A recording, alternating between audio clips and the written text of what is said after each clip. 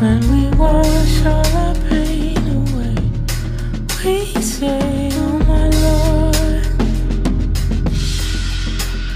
When we can't make it through the day, we pray, oh my Lord. Here's a test coming to my faith. We pray, oh my Lord.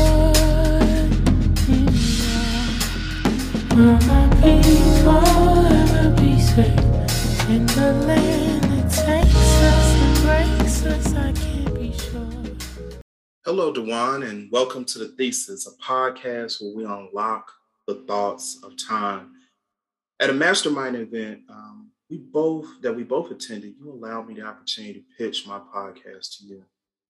And that conversation culminated in your willingness to participate on this show. Mm-hmm. Since that conversation, we traded thoughts and ideas that have set the framework for this conversation. Based upon that conversation, a book was suggested. I formulated some questions around the ideas that you pointed out to me in that book. Mm-hmm. But unfortunately, recently, I've seen reports where they are showing and indicating that there is a rise in the completion of suicide in the African-American community, especially among African-American men. And I'm concerned about that. I am really concerned about that because here's another example of the brokenness of our community, not just African-American women or just African-American men, but a brokenness within our community. So hopefully through asking some of these questions, we can try to get to at least the first two layers of trying to unwrap this situation. Mm-hmm. Today, I would like to use this platform for you to educate myself and our listeners on how we can improve our mental health. The execution of this interview is slightly different because we will use excerpts from the book that you mentioned to me. To our listeners, this is not a persecution of your mental space. However, it is my hope that the information provided today will be helpful to you or someone you know. In stating this, Dewan, let's dive right into the conversation, please. As I often do on my show, please provide our listeners with a brief introduction of who you are, your educational background, and what drives your passion for the subjects that we'll be discussing today. Thank you. And thank you for having me here. So for everyone, my name is Dewan Short, and I am a licensed clinical social worker. I am also an author, a speaker. I am a yoga therapist, and I am what I call myself the dope trauma therapist, which means that I do all things trauma related. I have a master's in social work from the University of Pennsylvania and a degree in psychology from the University of College Park in Maryland. So that's where I got my bachelor's. And I have been in the mental health space, I want to say since I was in undergrad, so 2008 up until now. And I've been a owner of my private practice for a little over 2 years. And I am based in Pennsylvania and New Jersey. And I primarily see women and youth of color, primarily Black women. I do also support Black men. And we range from talking about anxiety, depression. We talk about life transition, relationship issues, and then, of course, trauma, right? Like it has to come into the conversation. And we also mix in a lot of the spiritual component around how to heal from the standpoint of what it looks like to heal mental health for African Americans specifically. So that is a big element within my practice and my study. Well, thank you so much for that insight into your intellectual landscape. I think oftentimes people have said to me, some of my listeners, man, you have all these degreed people on your show. They have multiple degrees. And I've mentioned to them, well, that's the point of calling it The Thesis. It's not the Brandon Show, it's The Thesis. And I look to have people on my show who have an expertise in areas that I cannot speak to. Mm-hmm. These are topics oftentimes that I bring up or have had episodes about in which they're either taboo topics or topics that's not easily discussed in a lot of circles. Previously, I had a conversation about financial spaces. And much like the mental space in the Black community, unfortunately, we don't talk enough about the financial space and what wealth building looks like. But I have another chapter coming up about that. But that I want to go into the next question to kind of set the foundation of this conversation. Sure. As I mentioned, we use a book to set that foundation. Can you please educate our listeners as to what is the name of that book and the author of that book, please? Yes. So the book is called Black Pain. Oh, you guys might not see it. It's called Black Pain. It Just Looks Like We're Not Hurting by Terry M. Williams.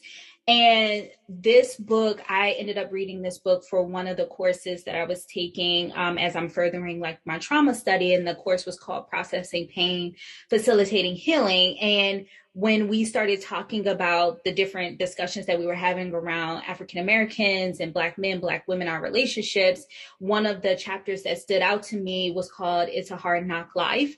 And that chapter was specifically about Black men and how, you know, Black men are operating in the world from a place where there may be untreated depression, but also how depression may look differently for Black men, just given the historical context and the historical lens that has also perpetuated the way in which Black men experience the world. So that was the basis for how we, got into this conversation. And I'm looking forward to the full discussion around this chapter, also what I've seen in my clinical practice, and, just also feeding off of what you've seen being a Black man and having this conversation. Absolutely. I was telling one of my friends that I was planning on having this conversation today. Mm-hmm. And naturally, that turned into a 30-minute rant about some of the things that him and I have both experienced in life.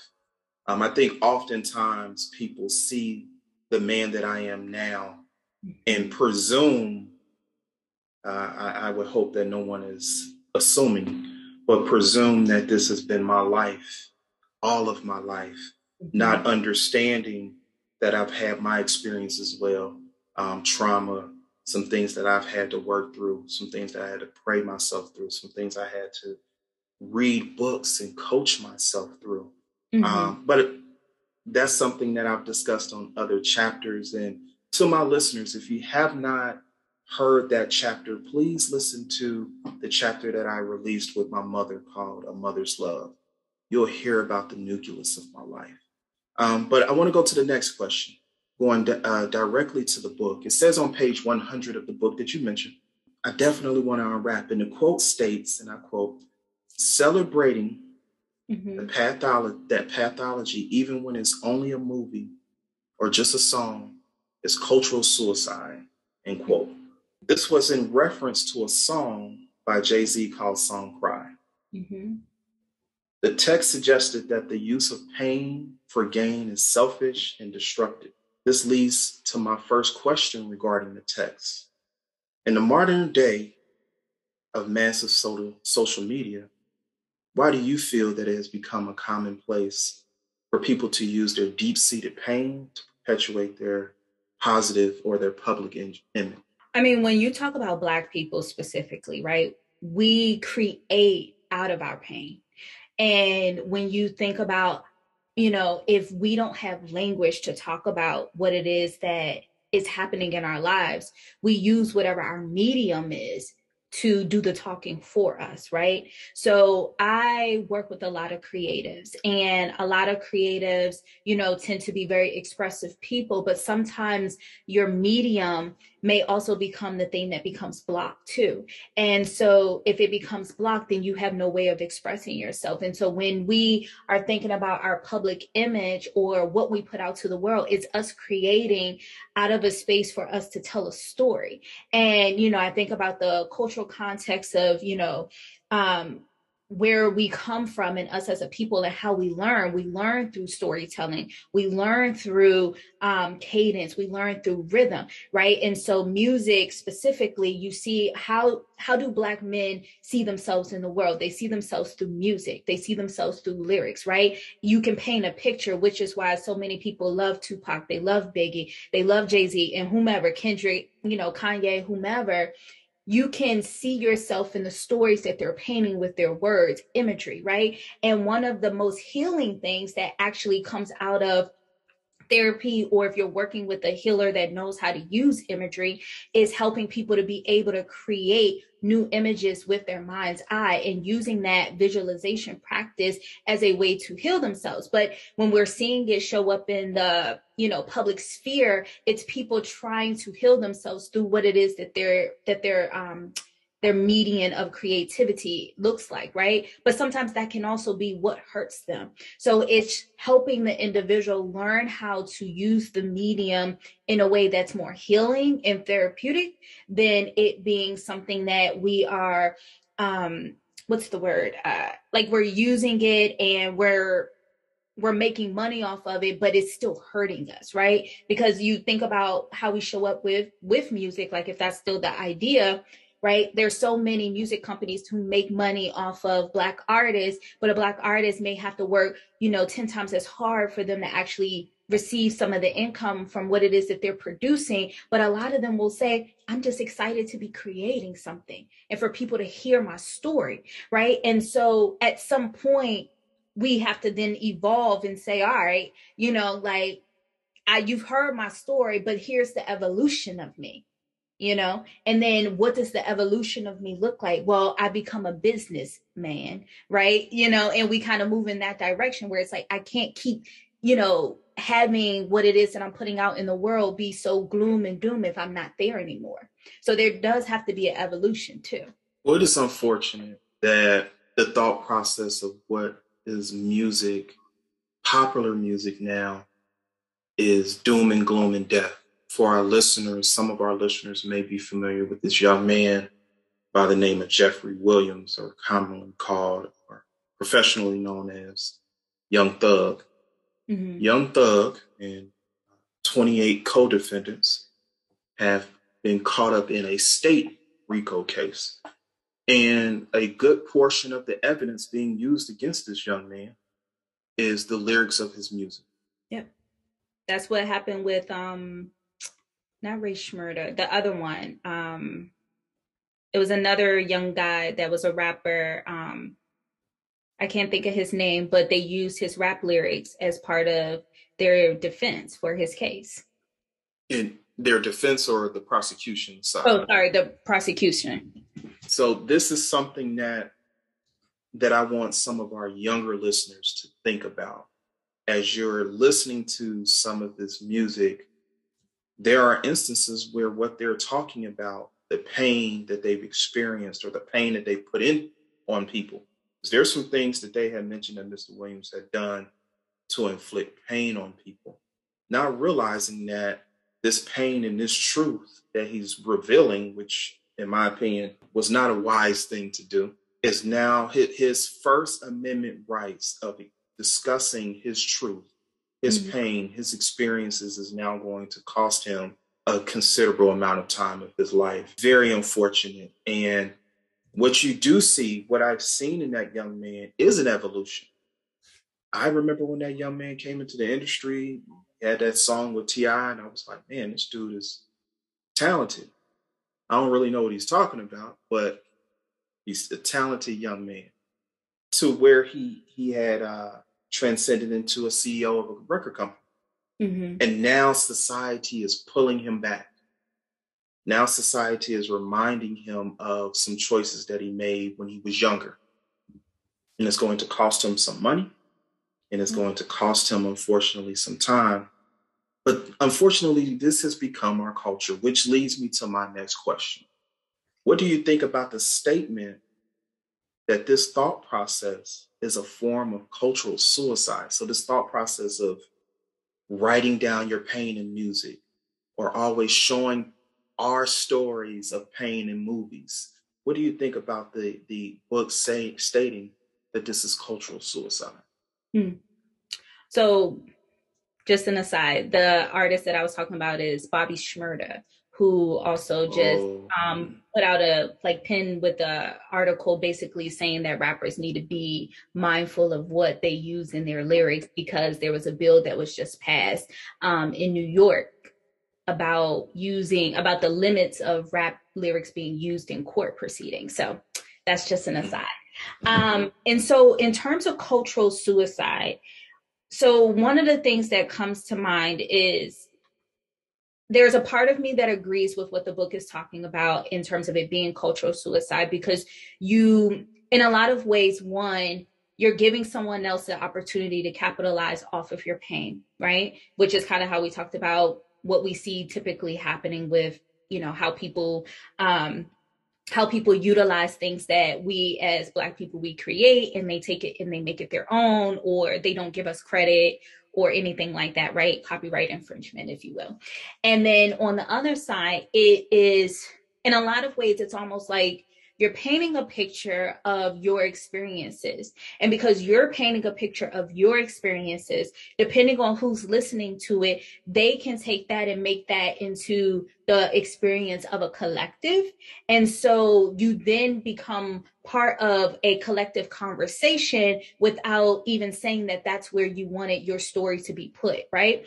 And so I think that as Black people, we can recognize, when there are disparities within our community, whether you live in an affluent place and you go around the corner and maybe there's a block or two that's going through gentrification or that has yet to go through gentrification, right? Like, we can understand the trajectory that's about to happen. And then we have outsiders looking in that are consumers of our culture.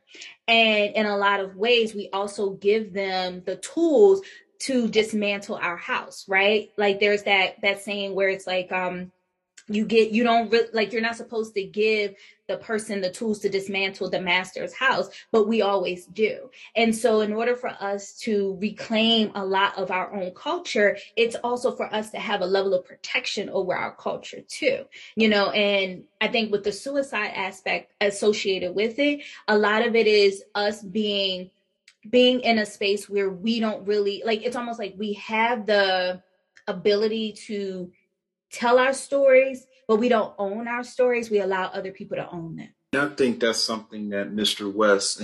Kanye West has been championing lately, is owning your masters, buying your intellectual property back, taking a higher level of ownership in what we're putting out into the cultural space. Mm-hmm. Now, I'm not saying that this was spearheaded by Mr. West. These are things that were talked about by Sean Carter, commonly known as Jay-Z, talked about by Dame Dash. There was generations before Mr. West that discussed the importance of us being in control of our culture, especially Dame Dash. His thing for a long time was culture vultures, and how we allow the Caucasoid or the people from the Caucasus Mountains or Jewish people, so-called Jewish people, to invest in our talent to our demise in a lot of cases.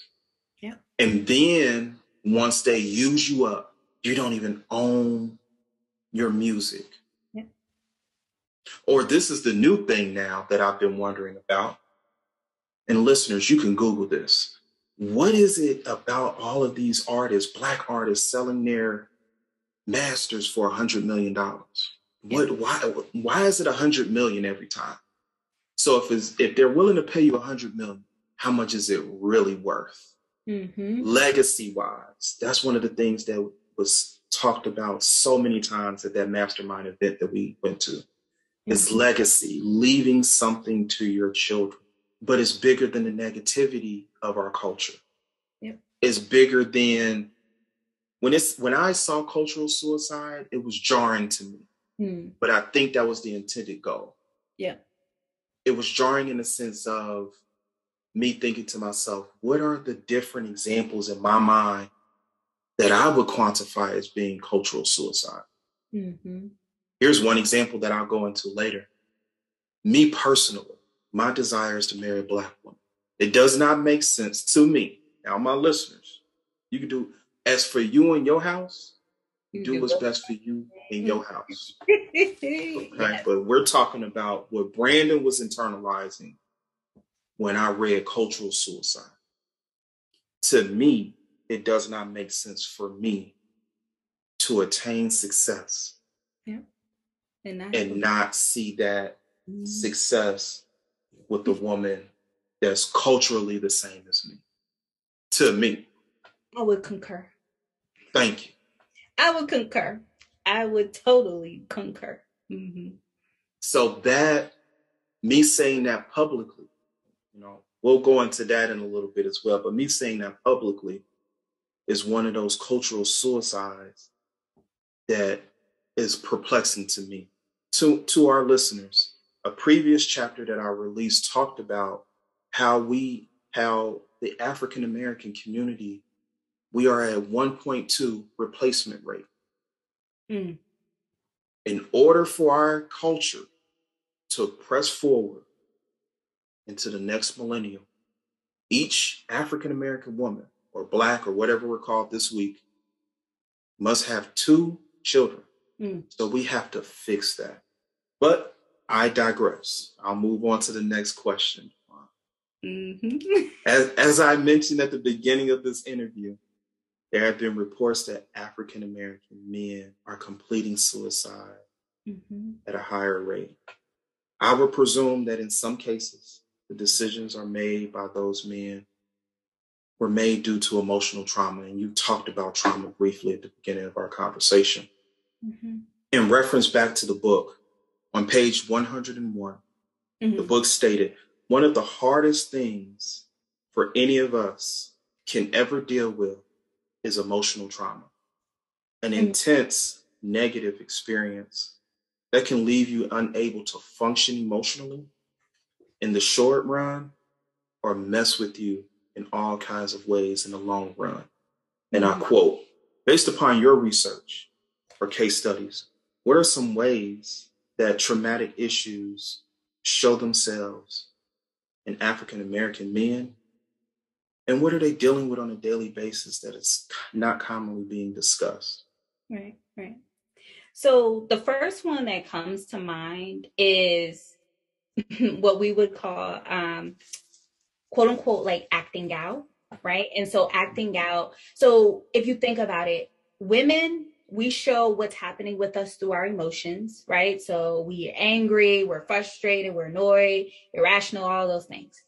Men, behavioral, right? So this could be having multiple relationships, but not committing. This could be being in jobs, but not feeling like this is the right job for you. So there's a lot of instability. It could be not having a stable household situation where you're sleeping on people's couches, or, you're kind of just floating through, not necessarily sure where you want to be, but that where you were isn't working. It could also be, being out in the streets with your friends and not really having direction, right? It really looks a lot of different ways, because for a lot of Black men, there are just elements of their lives that they don't talk about. It could be, being in relationship with someone and being an emotional punching bag. It could be being in a relationship with someone and you're doing the emotional punching and or the physical punching, right? So it really depends on the person and what it is that they've experienced. The other thing could be being hyper masculine, where it's like, like I'm the man and all this other stuff, but it's like behind closed doors, you may not really feel that great about yourself. You may not really feel like you're the man that you really want to be.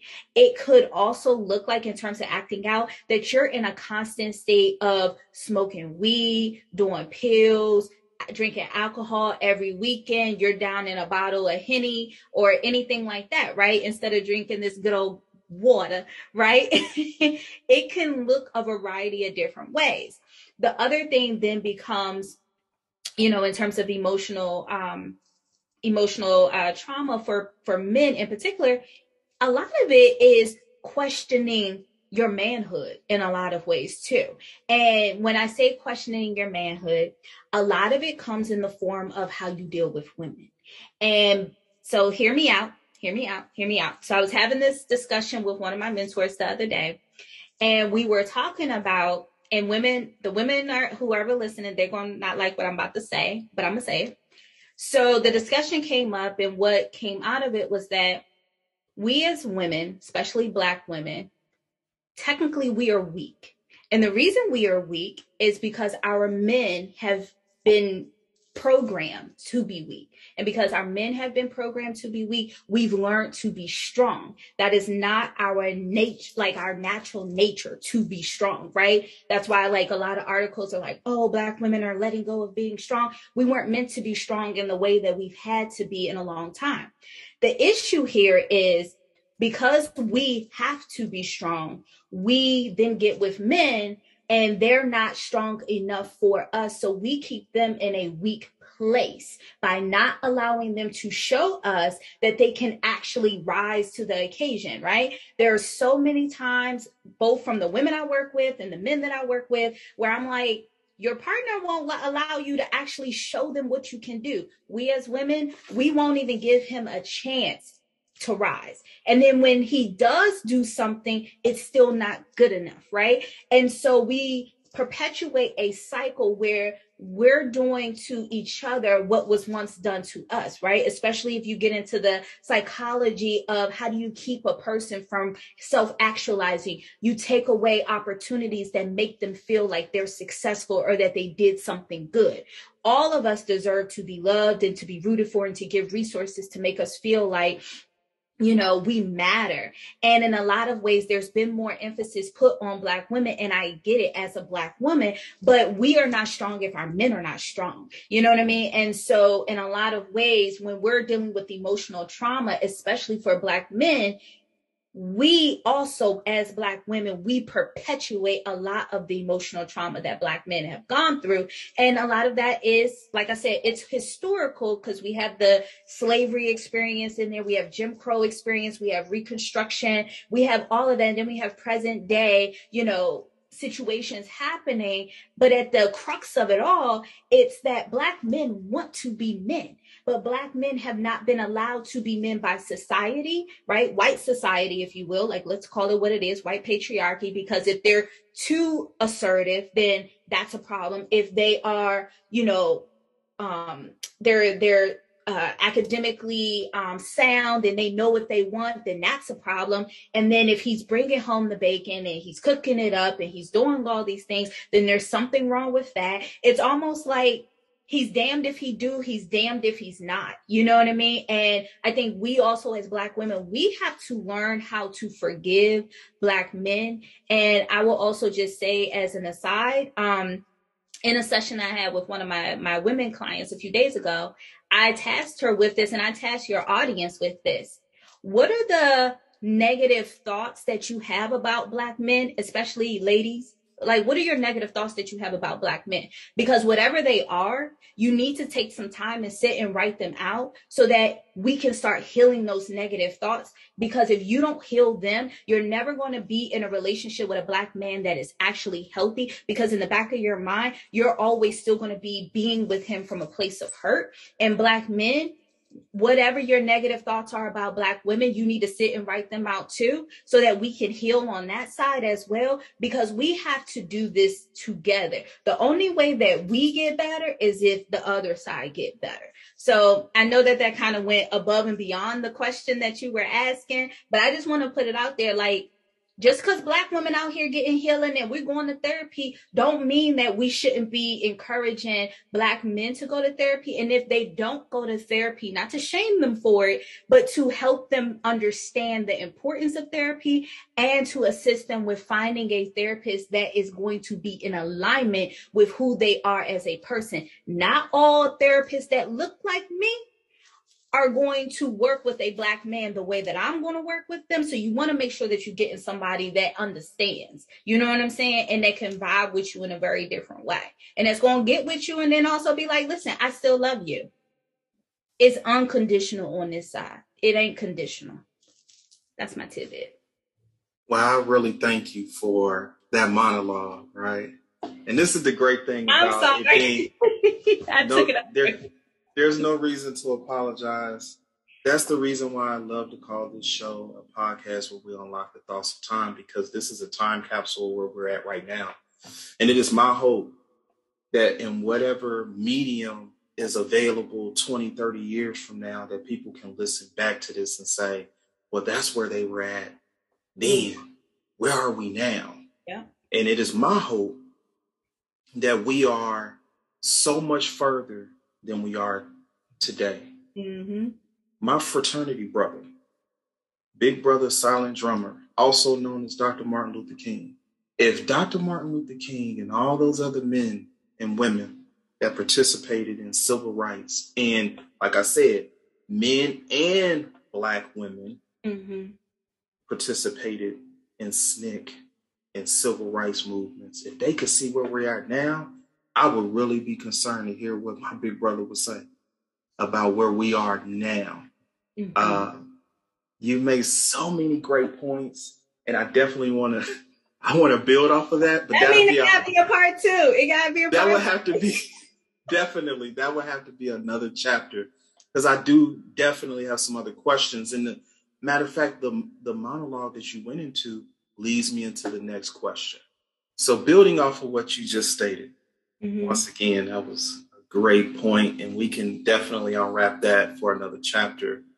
But building off of it, it has been many discussions online as well as offline about the divide in the African American community romantically. In many cases, people on both sides will attribute the blame and the issues to the now deceased Mr. Kevin Samuels for criticizing or popularizing the divide. I want to spin this conversation in direction of how we can progressively move forward as a community. There has been enough cultural betrayal to go around. And as I mentioned earlier about me and my house, I want to say publicly on behalf of the majority of African-American men who date, love, and marry African-American women. We love you and we need you. Well, I'm going to receive that on the behalf of all Black women. Thank you. We received that. We need to hear that too. Okay, so to our listeners, both our women listeners and men listeners, let's come to the table and have a real conversation about how do we progressively move forward. Because this separative agenda put in place by Caucasians and feminism has destroyed us in a lot of cases. Not completely destroyed us, but has destroyed us in a lot of cases. What suggestions would you make to repair our cultural emotional brokenness? And then the second part to that question would be, how can we progressively move forward? Okay. So I'm going to give you guys another book recommendation. So this is on my list of books that I am reading right now. So this one is called What Mama Couldn't Tell Us About Love: Healing the Emotional Legacy of Racism by Celebrating Our Light. So, and this is by Brenda Lane Richardson and Dr. Brenda Wade. The reason that I am recommending this book is because these are two sisters who create like this provocative conversation around what lessons about love and intimacy were passed down from your foremothers to you. By exploring the emotional legacy shared by all African American women whose ancestors were enslaved, the authors examine the impact of this history on romantic relationships between today's Black women and men, and reveal how the power of inherited beliefs can both heal and strengthen these relationships. Right? So I love this book because it also offers tips around emotional freedom in the relationship for Black men and Black women. And it also offers spiritual wisdom from well-known African Americans and ways of enhancing and coping the strengths of your forebears harness to help them survive and thrive, and the certainty that emotional emancipation is your birthright. Right. So I love this book because it is something that I think we as both men and women can benefit from reading, because a lot of what happened in slavery also, significantly impacted how Black men saw their women and how Black women saw their man, and then how they saw the children. Right. So there is a lot that comes up in that conversation. The other thing that I would definitely So that was the first part. The other thing that would definitely come into play is communication style, right? So what we are also seeing is that we we talk very differently to each other, right? Like people don't talk to understand, they talk to be heard. And so you hear people talking about, oh, my love language is this, and my personality is INFT or whatever, right? Like all these different ways of which to describe who they are. But none of that actually goes hand in hand with, like, if you don't use that plus your historical context and your lived experiences, if you don't bring them all into play, it doesn't matter, whether or not your love language is words of affirmation or physical touch. You know what I mean? Because here's the thing, and this is what I tell my clients all the time. Words of affirmation, or your love languages, the ones that you rank highest on are the ones that you are used to either giving and or receiving. The ones where you rank the lowest is the ones that you actually need to practice doing. Because 9 times out of 10, if you know anything about how people need to be taken care of, is that you get all 5 love languages. And for a lot of us, we have what is called undeveloped parts. And so the undeveloped parts, right? Like this is something that comes up in therapy. If you have an undeveloped part, which most of us do, that part doesn't become developed until you go through experiences, or you're in therapy, or you're working with a coach or whomever, where that part can be developed for you to be able to self-actualize and utilize those skills in that way. The other thing for us to understand is that you can do a lot of healing work alone, right? Most people are like, I'm working on myself. It's a me season. I get that. It's great, right? Like everybody kind of goes through a season where you go through isolation. You go through a little, you're off to your side and you're figuring it out. But the best way to see whether or not you've actually learned the lessons that you need to learn is through relationship with other people. And for many of us, we're so quick to want to be in relationship with someone as a companion that we have not really understood what a relationship actually is. For many people, we've made idols out of relationship versus wanting to actually understand and get to know someone. So if we're healing in this relationship between Black men and Black women, one, it's a woman and a man individually need to make sure that they have a decent relationship with themselves. Because if my relationship with myself is not to a healthy standard, right, and that healthy standard can look different for different people, then I'm going to be searching for someone to fill my voids. Right. And if I have voids within me and this person is now, I'm saying that they need to, fulfill all these things within me, I'm creating situations for that person to fail, whether it's male or it's female. And it happens all of the time. I tell my women clients, I'm like, listen, you're in a relationship with this person, but did you communicate effectively? Did you say exactly what you're telling me? Well, no, I said this. But if you're talking to a man, you need to make it very clear. Like, he's not going to beat around the bush like how we do, because you could talk to me and I get exactly what you're saying, but make it clear, make it plain. And if you can't do that, then it makes it hard for someone to actually know what it is that you're desiring. The other thing in this grand scheme of this conversation is people have to rework expectations and actually make them boundaries, right? We want boundaries over expectations. Expectations is what you get your feelings hurt because you're expecting something that you didn't tell someone, right? You didn't communicate it, but you're expecting for someone to be X, Y, and Z. That's not fair.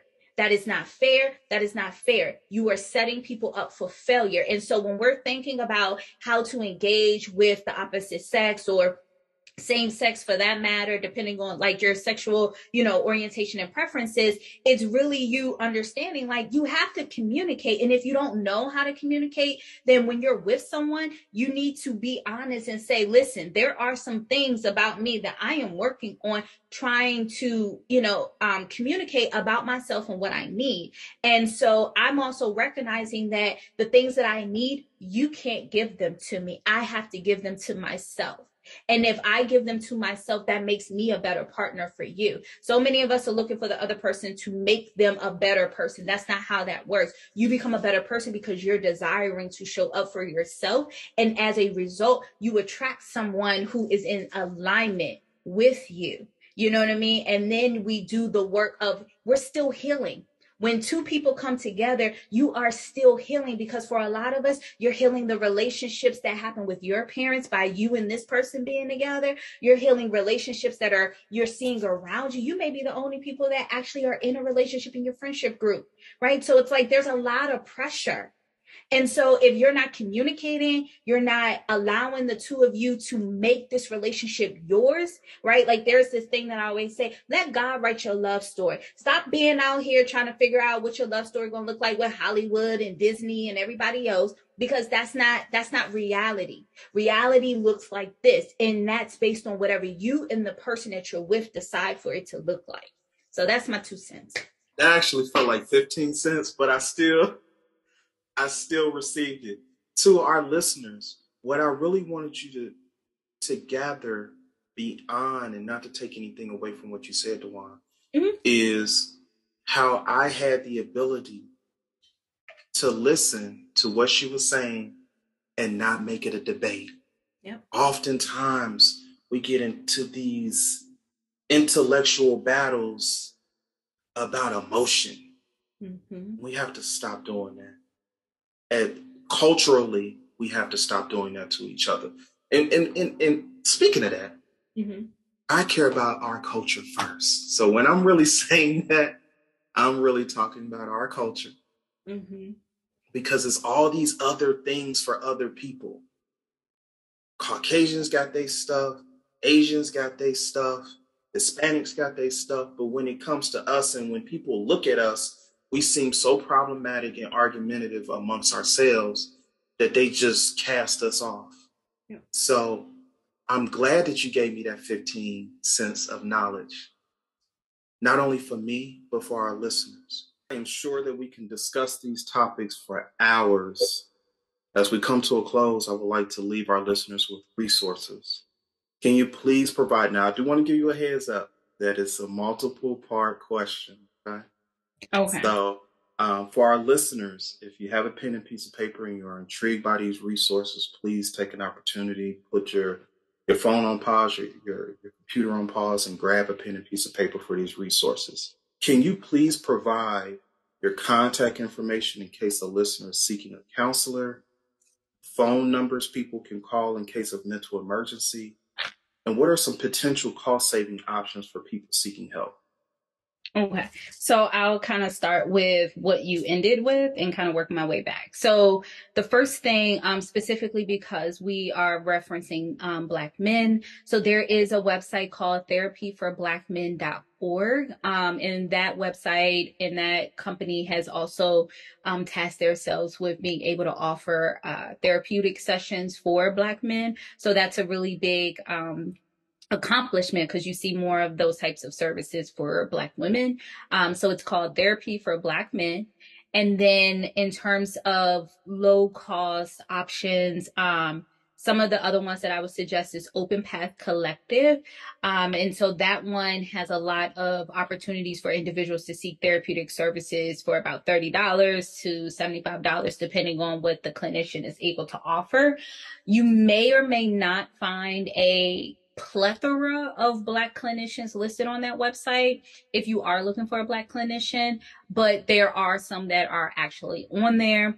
Another cost saving option would really be to look at the back of your insurance card, see who's in network, and figure out whether or not you want to go with someone that's in network. A lot of therapists are actually out of network providers, meaning that they're on the other end in terms of therapy where they don't accept any insurance. So you just want to be mindful of, you know, what works for you based on your current financial situation. And if you don't know, but you're kind of like curious as to what's out there and the range in which therapists do charge, you can always go on Psychology Today. That seems to also have a plethora of listings of Black male therapists specifically listed there versus any other like directory for clinicians. In terms of individuals wanting to connect with me, so if you are an individual and you're based in New Jersey or Pennsylvania, I would be able to service you possibly as a clinician, as your actual therapist.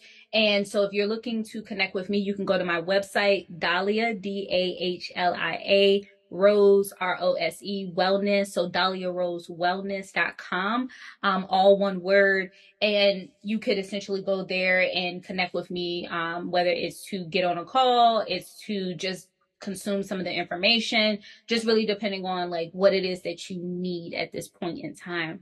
So in terms of just numbers that people can call, so a few different things. There's a few different numbers and a few different numbers that have shifted and changed over time. So what we are seeing is that there's a lot of short form numbers. So I think the biggest thing for individuals to be aware of is a site called NAMI. I can't tell you exactly what the acronym is on the top of my head, but it's NAMI.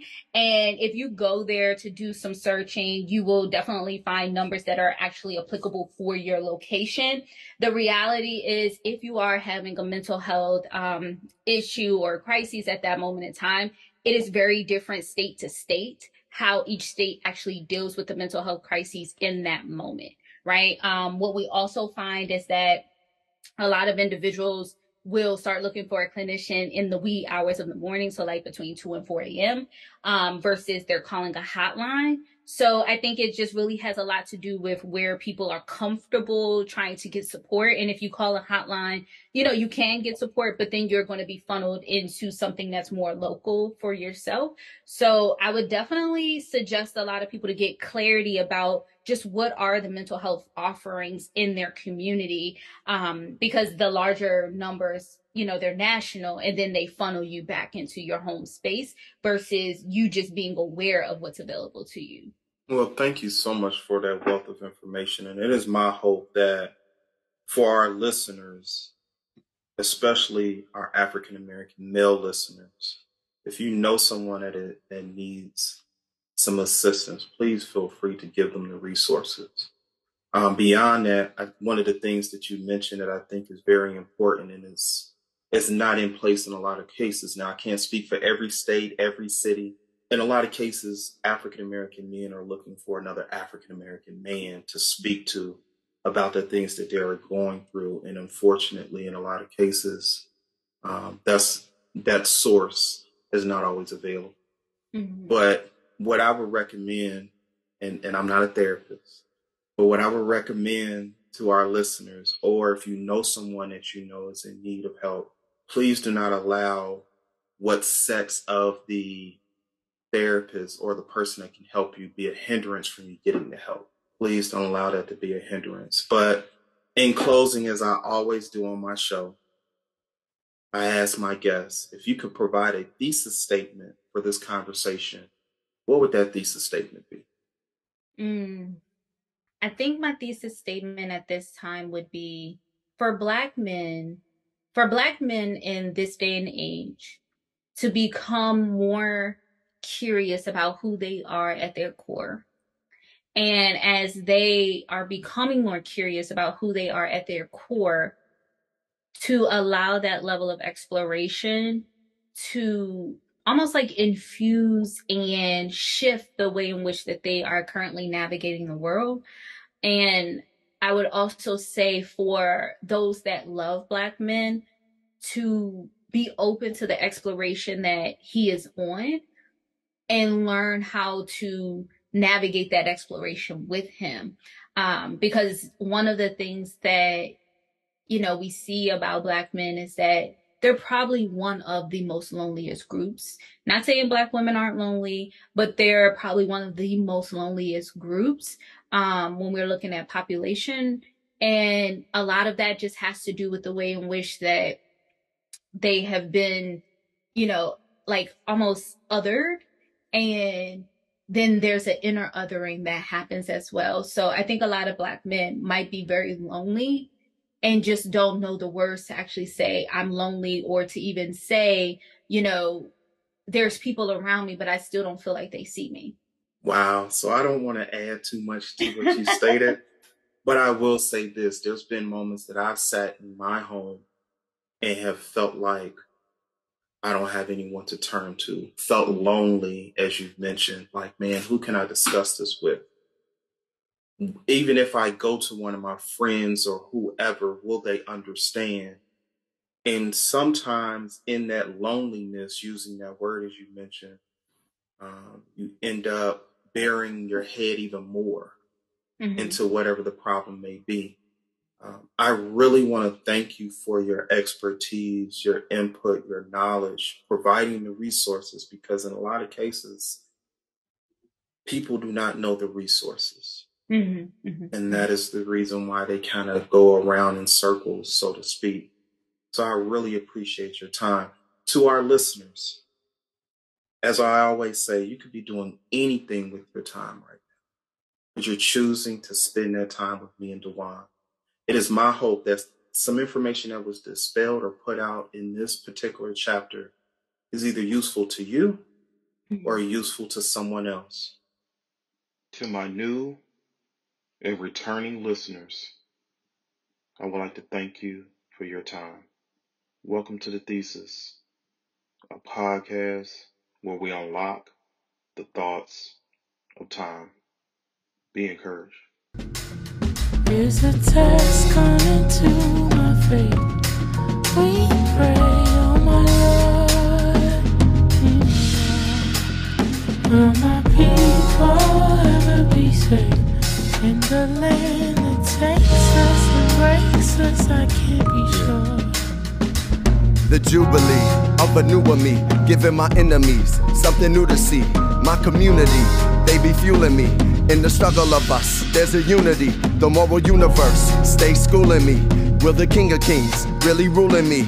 I'm an instrument, stay in tune with me. This orchestrated by Kareem Samora booming me. If Agape had a Cupid, she'd be shooting me. This rap here is fear's eulogy. Escape rooms with glasses of wine, just another crutch for my brokenness.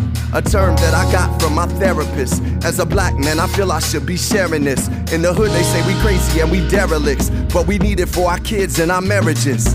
The old folks say we don't do that, but taking care of self is the new black. Unconventional ways, unconditional ways, meditation, mindfulness, it's just giving the praise.